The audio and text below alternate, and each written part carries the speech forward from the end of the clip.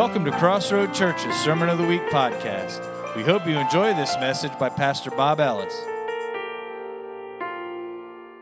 Welcome to Crossroads Church. Glad that you were able to join with us.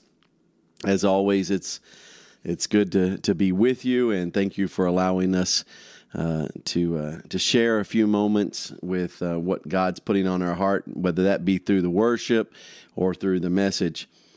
Today I'm going to be speaking out of 1 Timothy chapter 6, verse 6. 1 Timothy chapter 6, verse 6. And just to set it up just a tad, you have Paul who is writing the letter to Timothy. Timothy is a young pastor.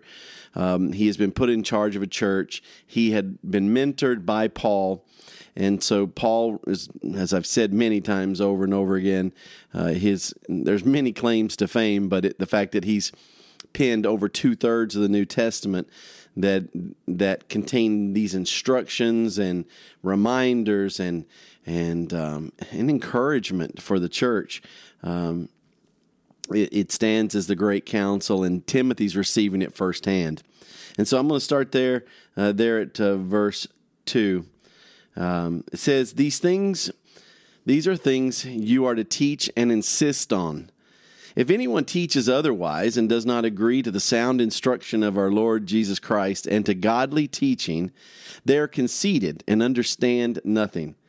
They have an unhealthy interest in controversies and quarrels about words that result in envy, strife, malicious talk, evil suspicions, and constant friction between people of corrupt mind, who have been robbed of the truth and who think that godliness is a means of financial gain. But godliness with contentment is great gain. For we brought nothing into the world, and we can take nothing out of it. But if we have food and clothing, we will be content with that. Those who want to get rich fall into temptation and a trap and into many foolish and harmful desires that plunge people into ruin and destruction. For the love of money is a root of all kinds of evil.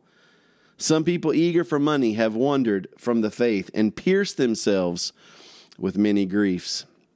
Paul starts off by saying, and he's definitely has already talked 5 chapters and and a verse before that, and he says, "These things I insist that you teach." And so we can't get into all of that, and we can't necessarily get into 2 Timothy where he writes a follow-up letter. But what Paul is instructing here, he says, "Church, you need to insist on these things." And when someone insists, usually people have 2 reactions. When someone insists, "Oh, I need you to do that. You better do that." It can come across as I'm not going to do it, or "Oh, will you go ahead of me? I insist." So it can take on, based on the context, it can mean different things, and people's reactions can be one or two, like, "Yeah, okay, I'll take you up on that," or "Who are you to tell me what to do?" Well, we know who he is telling Timothy what to do, and Timothy knew who he was, and he's like, "Okay, this is Paul." And Paul's saying, "I need to insist on a few things," and then he zeroes in here at the end of this chapter, or rather the middle of this chapter, and he talks about, and I thought it was really interesting. He says, "But godliness with contentment is great gain." Over the years, I've tried to preach on what it means to live a holy life. Does that mean perfect? Nah, we've all fallen short of the glory of God, the Bible says. But he says, "Be holy as I am holy." And so this idea of godliness or righteousness, these are words we've heard. But the word here for godliness is eusebia. Eusebia is the Greek word, and it's really 2 words that come together, and the one is the eu or the eu for the Greek. I'm definitely transliterating here, but that would mean to be well or done well. And then the second word was worship. And so you get them together, and it's eusebia.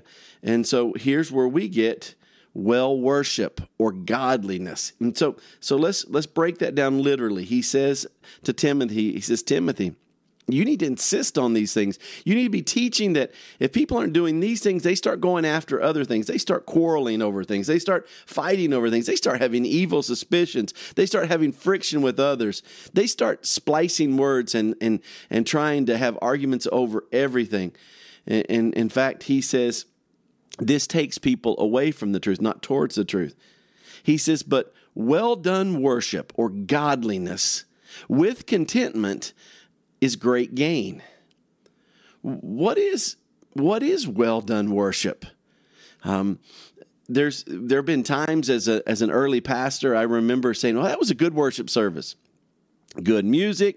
I think the preaching was okay. People talked and welcomed one another. Hey, that was good worship."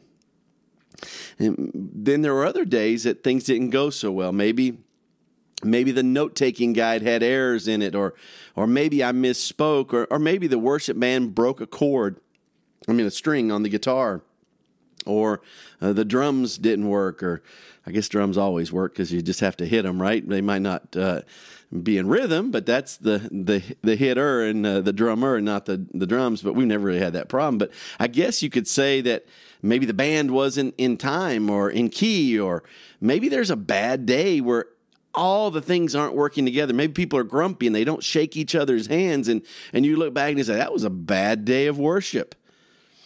But I don't think that's what he's talking about here. He says, but godliness or well done worship with contentment is great gain. And I think there's where we start seeing a little bit of the key. And I'll get to that other word here in a second.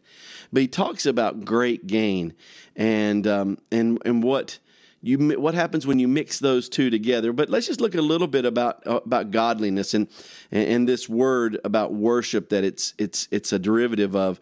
And there's a couple times that pops up in the New Testament, and the one is in Acts chapter 13, verse 50, where the Bible says, but the Jews incited the devout, Eusebia, or I think that one is just the second part of the word, the sabia, if I'm pronouncing it right, women of prominence and the leading men of the city, and instigated a persecution against Paul and Barnabas, and drove them out of the region. So it says the Jewish leaders there started to they incited a fight against those who were the godly women, the women who were worshiping God.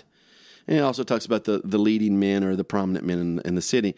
And they worked them against Paul and Barnabas to the point where that Paul and Barnabas were driven out of the town. You remember, they would go from town to town and teach the words of God and try to instruct people in how to follow Christ. But it says that these people who were worshipers of God, or these women here who were worshipers of God, were led astray. Now, there's another passage in Acts chapter 16, verse 14, that says a woman named Lydia was listening. Paul was speaking, and she was a seller of purple fabrics in the city of Thyatira, a worshiper of God, or that word sabia, Eusebia. And it says the Lord opened her heart to respond to the things of God. So we see two different examples of people who are worshipers of God. You have those who worship God, but who are led astray. And then you have Lydia here as an example. Now, both words are being used for worshipers. And Lydia here, it says God opened her heart to the things Paul responded. Still, same Paul in both verses. Paul is in two different places. He's speaking. There are worshipers in the one part that were led astray, and this other worshiper named Lydia listened. And so there is right here we start to see that there is good worship, well done worship, which is Eusebia, and then there's bad worship. There's worship that gets it all wrong. And as I was looking at that, I was thinking, man, how many times have I gotten it wrong? How many times have I gotten worship wrong? Where I thought it was supposed to be one way or another. Or I thought if I just did a few things the right way, it would be worship. It would be accepted.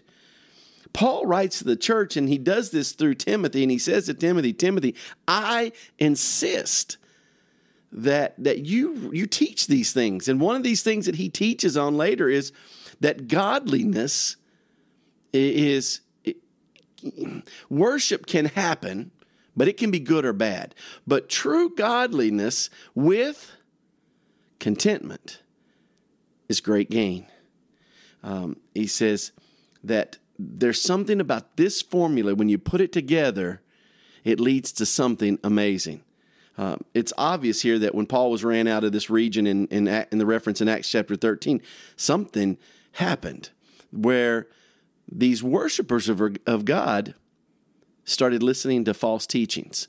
They started dividing up words, and as he even mentioned here to Timothy, they started quarreling, and the controversies arose. And then what they do, they just ran him out of town.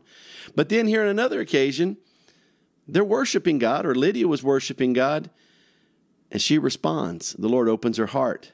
But what's it going to take for good worship, well done worship? The scripture says a little later on, he writes another letter to Timothy, and he says this, but realize this, that in these last days, difficult times will come. For people will be lovers of self, lover of money, boastful, arrogant, slanderers, disobedient to parents, ungrateful, unholy, unloving, irreconcilable, malicious gossips, without self-control, brutal, haters of good, treacherous, reckless, you getting these adjectives here? Conceited, lovers of pleasure rather than lovers of God, holding on, and then this is really where he gave all these other descriptions, but he said this, holding to a form of godliness, although they have denied its power, avoid such people as these.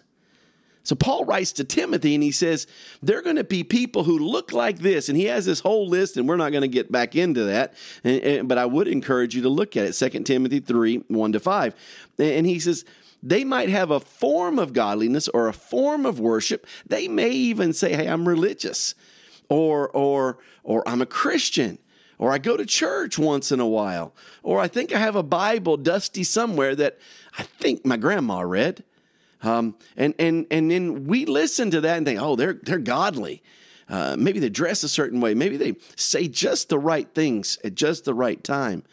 But Paul says, avoid these people who have the wrong type of worship, whose worship is not well done. He says, what's happened is their worship has denied the power of God. He says, avoid them. Well, what would the power of God be if it didn't transform? He lists all these really nasty habits. Godliness should change us. No, I think we will fall, we will sin, but I tell you, I think as we see Scripture here, it says there should be a power that changes us. We should start. Let's say you lose your temper, you should get better at it. You instead of gossiping, hey, did you hear what so-and-so did? And can you believe they said that to the boss? I mean, have you ever, realized, no, I'm just sharing something that happened. No, sharing is gossiping. It can happen, and we've done it. People who don't want to reconcile with other people. I mean, yes, reckless behavior. I mean, there's all these little things in here, and Paul was telling Timothy, he says, Timothy, if they act like they're godly or they're worshipers of God, and yet these things aren't changing and being transformed in their lives, then avoid them, because they're not truly worshiping or well-done worshipers of God. And he says in this passage, going back to 1 Timothy chapter 6, he says, but godliness with contentment is great gain. So you've got this well-done worship, he says, but it's mixed with contentment, because really contentment is the glue that kind of keeps it all together. Contentment is what makes everything make sense in the first place, because without contentment, then all these external things start to affect who we are and what we're trying to do. There's a story of a businessman who had everything, had no needs, really had no problems with anything. He could do anything he wanted to do. He could go anywhere he wanted to go. Really was a man of means. But he wasn't happy. He was always worried. And one day he went to his psychologist. And he goes to the psychologist and he says, listen, I've got everything. I can buy anything. I can do anything. I have no wants, but I do have a weakness. He says, I worry about everything. I'm always worrying, and I can't fix it. The psychologist said, come back tomorrow and I'll tell you what you need to do. Well, the next day he's anxious because that's what he does. He's a worrier, and he goes back to the office of the psychologist, and instead of being in his office, the psychologist is outside in the shrubs, and he's looking for something. And the businessman says, "What are you looking for?" And he says, "I lost my ring." And he says, "Okay, I'll help you find it." And they're out there, and they're looking. Finally, the businessman says to the psychologist, he says, "Where did you lose your ring?" He said, "I lost it inside in my dark office, but there's more light out here, so I thought I'd look out here." Well, of course, this is nonsense. And the businessman said, why don't you just go back in there? And he used that to teach the businessman. He says, "That's your problem.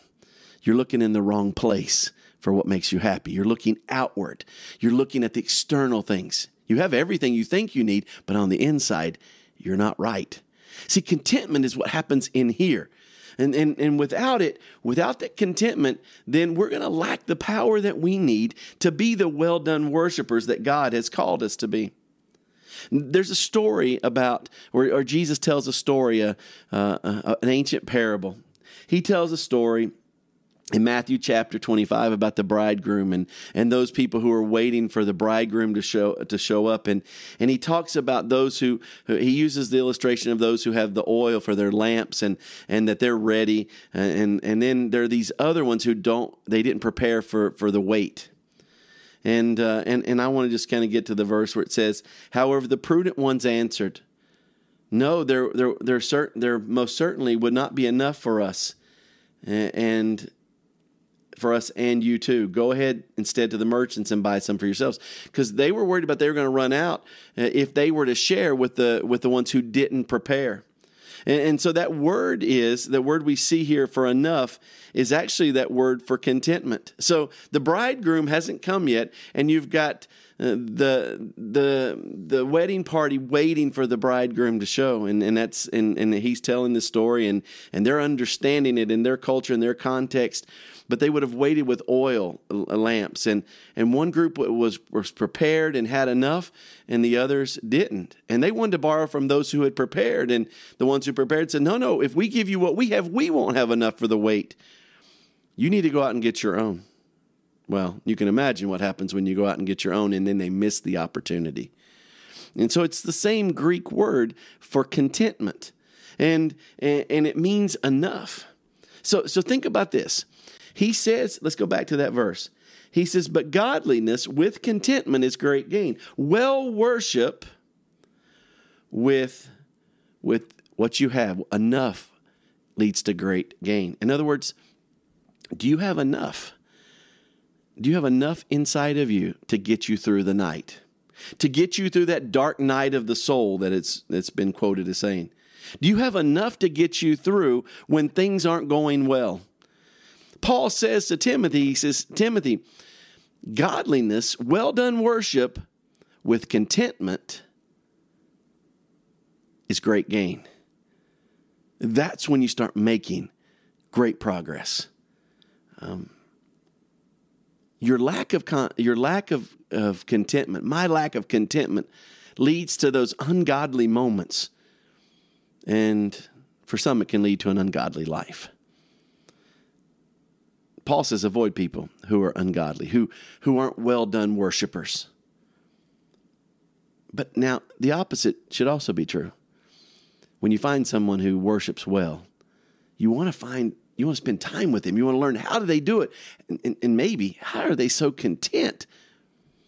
There's another passage where Paul says, "I've learned to be content in all circumstances, with much or with little, full or on an empty stomach." Contentment is found on the inside. We're not going to find contentment out there. We've got to do the inside work if we're going to understand what it means. Paul said to Timothy, he says, "And Timothy, you need to insist on these things." So church, we need to insist. You might say, "Well, okay, I need to insist." No, you need to insist to me, and I need to insist to you that we live out this. That we live godly, well-done worshiper lives. We walk around content, because if not, we're going to be the slanderers. We're going to be the gossips. We're going to be the arrogant, the boastful, the disobedient to our parents, the ungrateful. We're going to be the people without content. And we're going to be the ones in the night when the bridegroom comes, when Jesus comes, and we run out of oil. Contentment is going to get us through till we see Jesus face to face. For more information about this podcast and other ministries, visit crossroadstx.church.